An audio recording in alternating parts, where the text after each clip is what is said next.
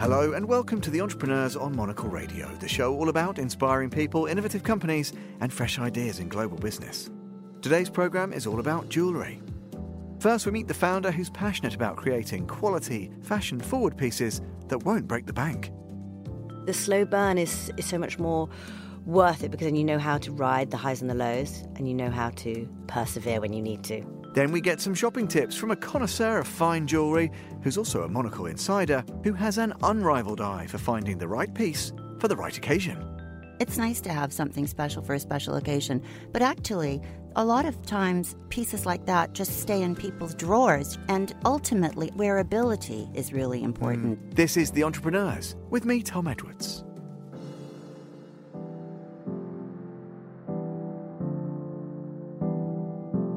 You're listening to The Entrepreneurs. Marisa Horden is the founder and creative director of Missoma, a demi-fine jewellery brand she started quite literally from her kitchen table. Horden didn't always know she wanted to work with jewellery, but since childhood she had a love of crystals and gemstones and a fascination with the creative processes involved in crafting fine jewellery. Against that backdrop, Horden grew frustrated in her day-to-day corporate career, feeling ever more disconnected from her work. Seeking a more multifaceted role, she decided to quit her job and start Missoma to follow that enduring passion for the creative process of jewellery design and production. Fast forward a decade and change, and Missoma has a loyal base of customers and ships to more than 200 countries around the world. Our Laura Kramer caught up with Horden. Marisa began by telling Laura about the start of the journey. I was making jewellery on the side around the kitchen table with my mum. And that was just something we did together. My mum and I are super, super close, and my sister. And we would bead things around the kitchen table all the time, and it was a hobby. And I'd been doing it after university while I was looking for a job, and then I carried on doing it while I had the job. And it sort of grew and grew, and basically we were beading all these pieces, and then they had like vintage centerpieces that we'd find in markets, and they were actually vintage beaded belts and then necklaces and earrings, and I would take them around to shops and sell them, literally like sort of in a roll. Here are my wares, like open up the roll, and then I would take them to, I remember even like editors, desk visits, I'd write to them, and it's just persevering, take it along, and it sort of built up this loyal following. But the thing is, it wasn't scalable. They were one-off pieces, but they were selling out, they were getting in sort of the magazines, and actually it was kind of growing to beyond what we could maintain. And then eventually I sort of started then getting all these different, what I would call the students at all the different jewellery and art schools, where they would be beading for me on the side to earn money. So I would literally be taking around bags full of beads and wire, and with all the instructions handwritten, of course.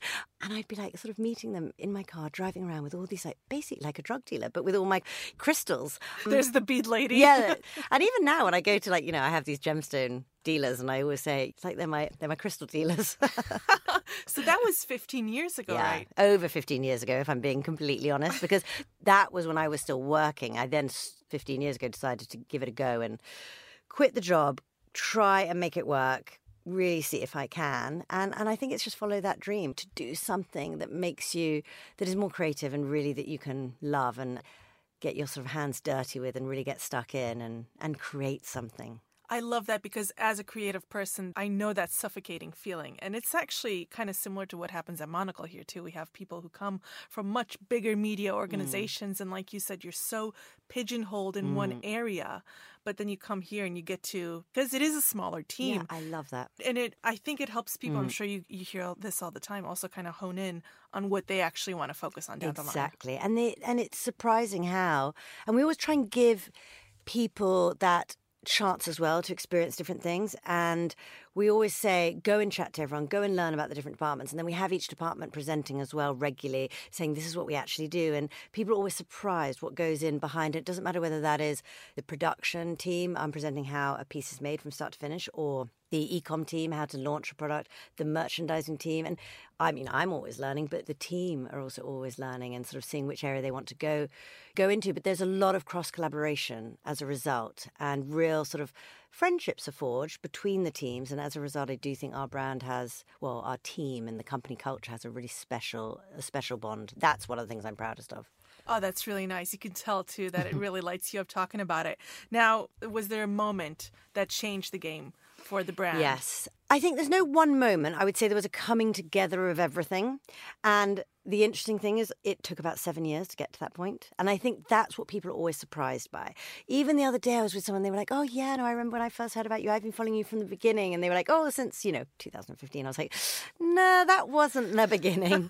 There were 7 years of hard graft and really thinking, oh, my God, this is going nowhere. What am I doing? What am I doing with my life? How am I ever going to make this work? And, oh, I chose the wrong thing. And, I really messed up here. It was all about perseverance. But what was the moment that turned it around? I think, you work really hard on design was never the problem. You work really hard on getting the quality right, then on getting the price point right, and then finding out, right, who is your customer and how are you going to talk to them? And I think for us, we were very early to online. We were then very early to social, and we built up these authentic relationships, which we're still very much all about. We then sort of built up this word of mouth, and it was a slow burn, I can tell you, word of mouth sort of following. And then it became press following, that your loyal customer follower, then your VIP and sort of celebrity following, the coming together of all those things. But it has to be based on the right design, the right quality and the right price point. But once you, I think, tie that up with all the other elements to make this really whole 360 brand offering. And I think we offered something different at the time that didn't really exist. And it was basically saying you can buy jewelry for yourself. It can still be great quality. You can have fashion forward, really cool jewelry, but at affordable price points, but still lasting quality pieces that you wear every single day. And now there are, to be honest, hundreds of brands that do that, and now even thousands. But at that time, it was a niche category, and there was only fashion and fine. There wasn't what is now called demi-fine. So we really were sort of carving out this pathway for this new category to come in. And it took about 7 years, to get people to where we were. But, the slow burn is so much more worth it, because then you know how to ride the highs and the lows, and you know how to persevere when you need to. That organic, holistic kind of approach to it all. Yeah, definitely. And I think it's rooted in everything that we do. And I think people can see that in our partnerships, in our collaborations, in our relationships. They can see that they're very authentic. And I think that really does. You can tell when a brand is paying for something, and you can tell when people love the brand either because of the product or what they stand for, what they're saying, what they're doing, how they do it. And I think that makes the difference. I'm glad you brought up collaborations, because I did want to ask how you approach them now, and how do you make sure it aligns with the brand's values, the aesthetics, and everything you want going forward, now that you're not building it up, but instead, I guess, creating the legacy of the brand. There has to be a meeting of minds with anyone that you work with. And then you have to make sure that, okay, are we working towards the same things here? What do we want out of it, but what do we also both stand for separately? And do those two things coming together align? So, for example, with one of our recent collaborations with Harris Reed, who is one of my great friends now, we met and we were just like, brrr, and you could just tell there was an immediate chemistry. But at the same time, what I thought was so important about that collaboration for me was that it's not just beautiful, shiny jewelry. It's jewelry that actually stands for something. And it's jewelry that is all about openness, all about acceptance, all about being who you want to be. And I just loved the fact that this was a partnership that was not just going to create something beautiful, and obviously with his aesthetic and his amazing talent, but also what it stood for. And I think that gave it so much extra importance for me, for the team. I love what it stands for. And how does the creative process then work as you're designing these pieces? And whether it's a collaboration or indeed just for the brand itself, take me through the process of it. Well, I love talking about the process because, we're all about the craftsmanship. And nowadays there are so many brands that, it's fast fashion and it's bought in. And so we love to talk about, no, this is a work of love. I mean, not only does it take about a year to get from start to finish in terms of from first sketch to actual launch, but also we start with sketches, and the inspiration could come from anywhere. It could come from vintage jewelry, it could come from lighting, like modern lighting, ceramics, anywhere. Anything that, we've gone and seen. I go to vintage markets in Paris. I look at amazing sculptors, and then we sketch, and then we do our first sort of technical drawing. I mean, there's quite a few phases for that. We sort of, hone it into what do we want this like to look like as a collection? What does it mean? What are we talking to? But then we do a technical specification. Then we do a CAD, which is like a 3D CAD, and you can sort of, obviously see all sides, etc. And then we print it. We have a 3D printer, and we print it to really see that volume and that how will it feel when it's on, how thick is it? Because otherwise, we're actually taking a step out of the process so that we're not having to fly samples in when we don't need to. And that's also really great. And part of it's a one small step in our sustainability initiatives. But then after the 3D print, we then obviously go to the silver model making. That is all done in our factories in India and Thailand, and they're all responsible Jewelry Council audited. And then from the silver model, then there will be the filing, there'll be the setting if there's gemstones or CZs or diamonds, depending what it is. If there's enamel, that's all hand painted. But even with that, the filing and the polishing might go through several rounds, or the silver model might go through different iterations. It's a real process of absolute love. And the craftsmen who are working on this, and it's been a generational love of making jewellery. They've been in it for generations. And the stone cutters as well. I mean, there's nothing better than seeing the stones being cut from the rough. And then after that, pre-plating, the plating, the post-plating, the drying, then it goes through the QC. And in fact, there's quality control in about 3 or 4 different stages. It's a very rigorous process. So yeah, jewellery is an ancient form of craftsmanship, and there are very few, I suppose, industries that have that history, from whether it's the Roman jewellery to the Egyptian jewellery, etc., and are still today done with all by hand. There are so many processes involved that you just spoke about. Yeah, obviously. sorry. No, it's fascinating. And as I'm thinking, wow, how hands-on are you in those? Because you obviously also have to think about the overall bigger aims of the brand. I've always been incredibly hands-on. I mean, I am a little bit of a control freak, but at the same time, I also have an amazing team now that I've built up over years. And you have to learn how to delegate, and you build up a team who understands your aesthetic. And it takes a while with any new team member to come in and understand, the Missoma aesthetic, and the same with any new supplier to understand the Missoma finish.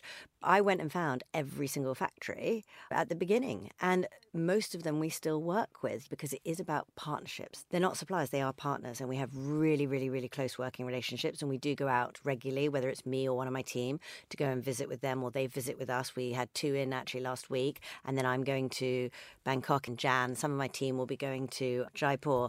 But at the beginning, I went round and went to trade shows to find the gemstone suppliers. And then from there, once I found, who can actually try and manufacture these designs for us, I then went directly to the factories to visit them and see how they were made and everything that they were doing, because it's really important that they're all audited, and the Responsible Jewellery Council is part of that process.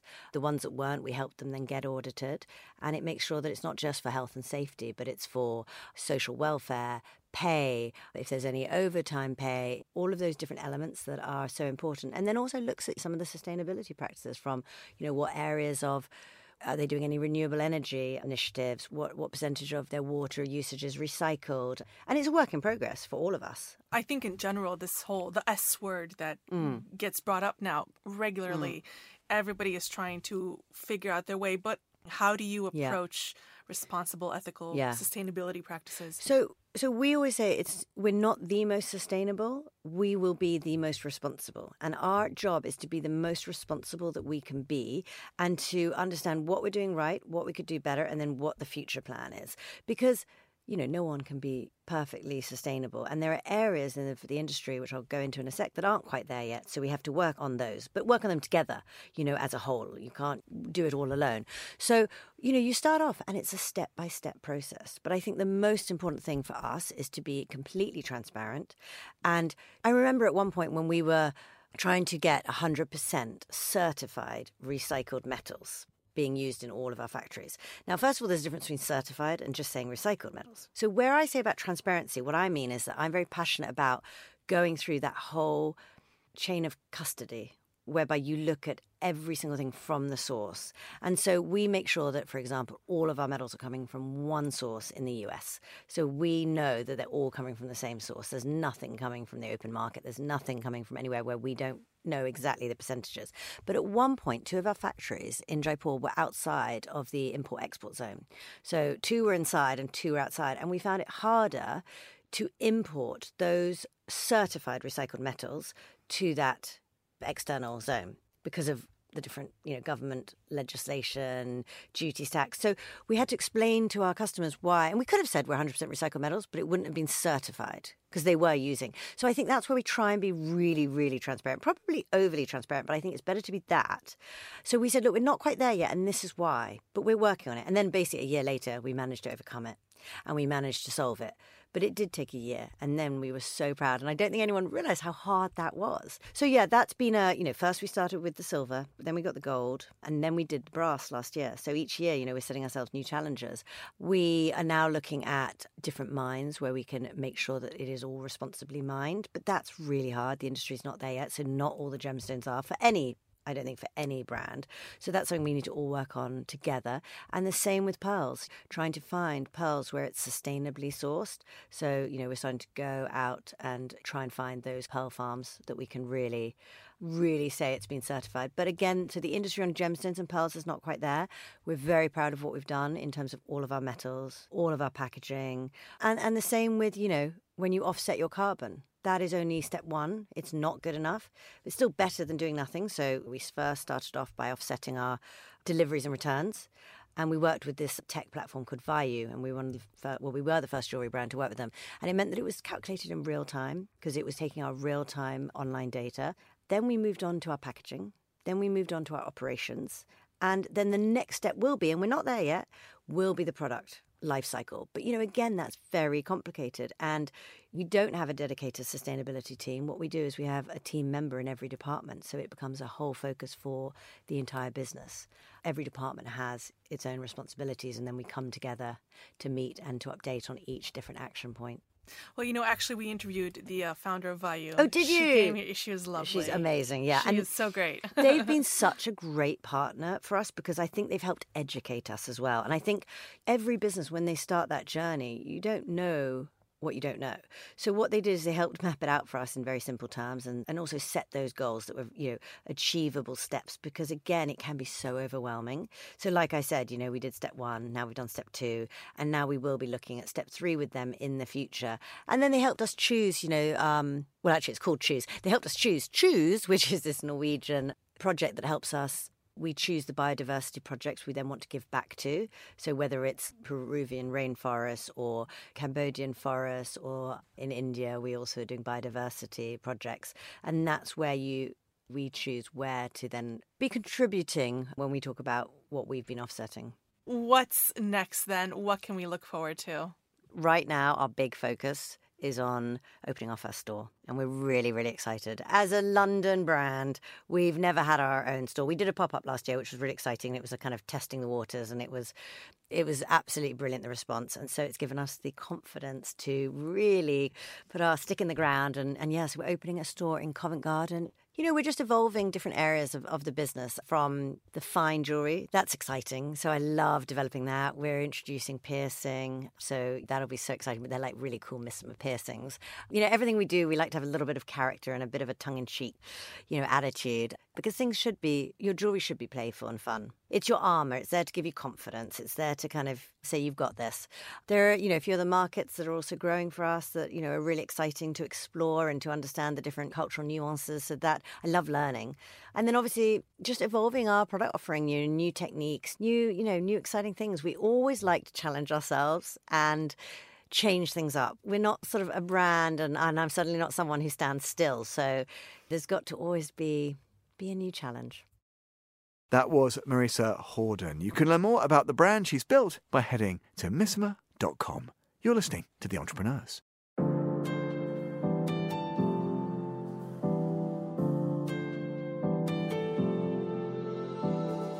This is The Entrepreneurs, where we continue now with our sparkling jewellery special. I'm exceptionally pleased to say I'm now joined by a monocle colleague. It's Brenda Toohey. Hello, Brenda.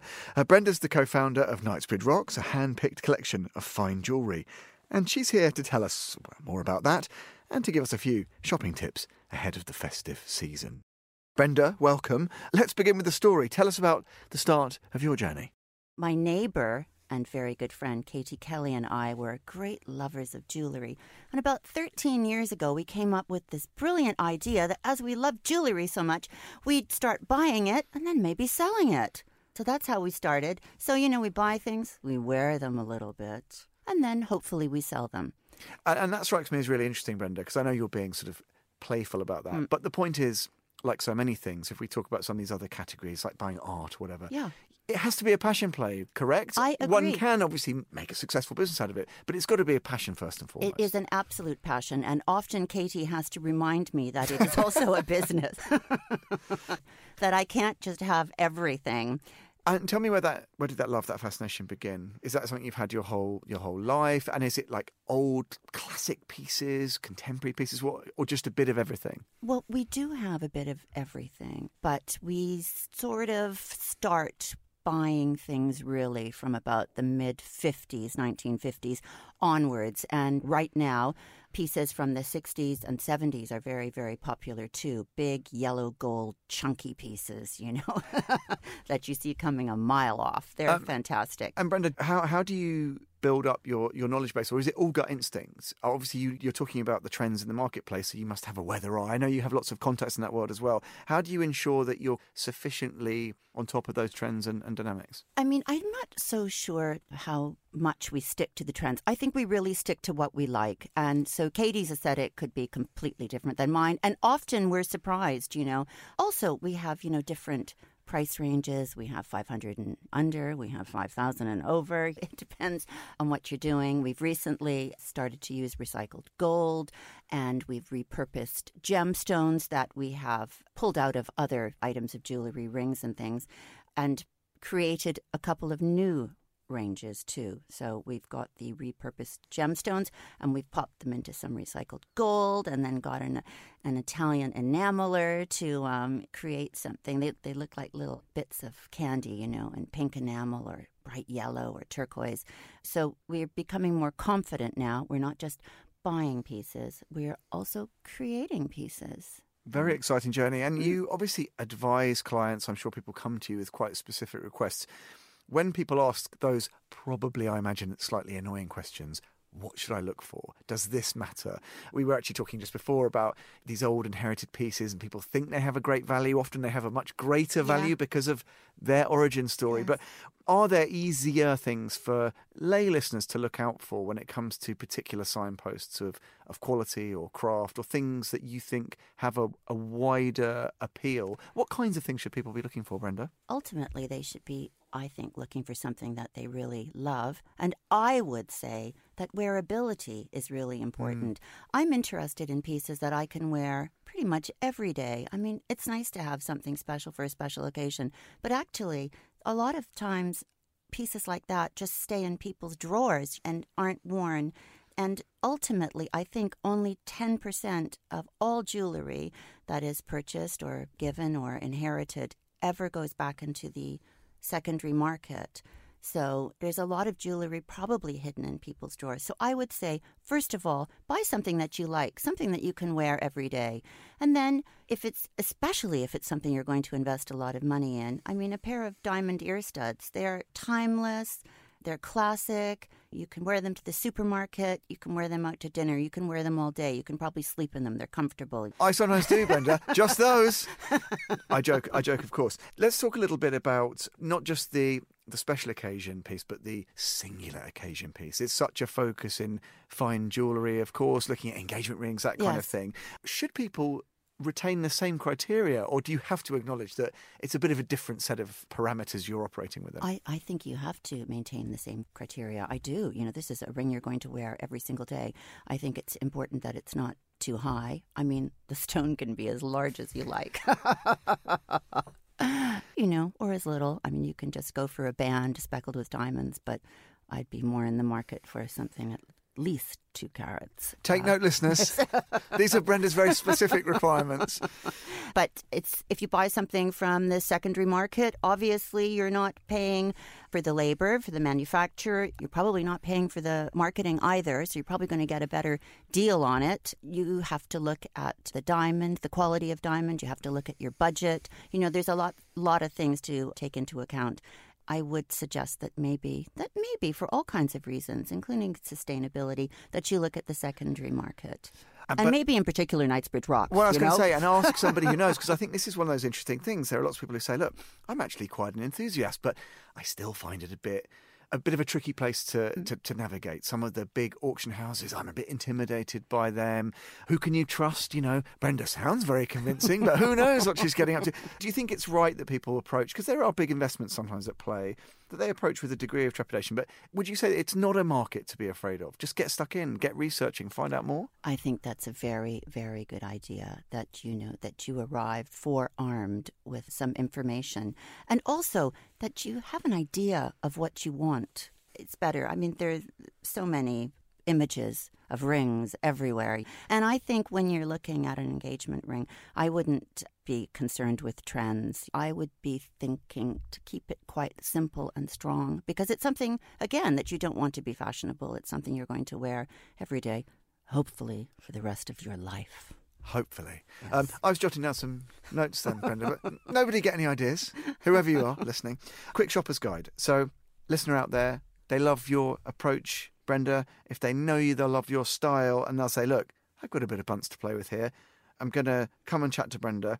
Let's say in the under 5,000 bracket, what would you point us towards? One of your own signature pieces? Something else that you've got on the roster at the minute? Under 5, first of all, what would you advise me to look at? I think under 5,000, I think I would always head to a dealer who deals in jewellery from the secondary market, because you're just going to get more for your money, whether it's under 5,000 or under 500. Now, if you're looking for something that isn't going to have to last for a lifetime, there are lots of wonderful high street shops that you could look into, where they might have gold-plated or gilt jewelry in fantastic designs that are for right now, that can update your look. But I think if you're investing a lot of money, you should really look for something that has a timeless and simplicity. What's next, Brenda? What are you most excited about? As you said, you've described some of those pieces. Are you going to continue with these sorts of innovations and experimentations? What does the short-term future look like? Well, I think the short-term future, it's Christmas, isn't it? That's what's coming. So we have a lot of wonderful pieces that we're going to be showing at the Monocle Fair in Zurich on the 2nd and 3rd of December. And also we'll be popping up at the Monocle Christmas Market in London on the 9th and 10th of December. So do come along. We've got 100 pieces to show you in varying styles and prices. I think that Christmas, white gold and white diamonds are always lovely, reminiscent of ice-covered trees. This is poetic, Brenda. I can hear the sounds of jingle bells carrying on a chill winter breeze. Lovely stuff. And I can't promise you that one of my children won't try and pocket some of the more premium items. This is what happened. It happened last year. So I hope the inventory's recovered in the meantime. Brenda Toohey from Knightsbridge Rocks, thank you very much for coming to chat to us. Thank you so much, Tom. Thank you. You can learn more by heading to knightsbridgerocks.com or pop by the Monocle Christmas Markets in Zurich on the 2nd and 3rd of December, and right here in London town the weekend after. All the details about that are on monocle.com.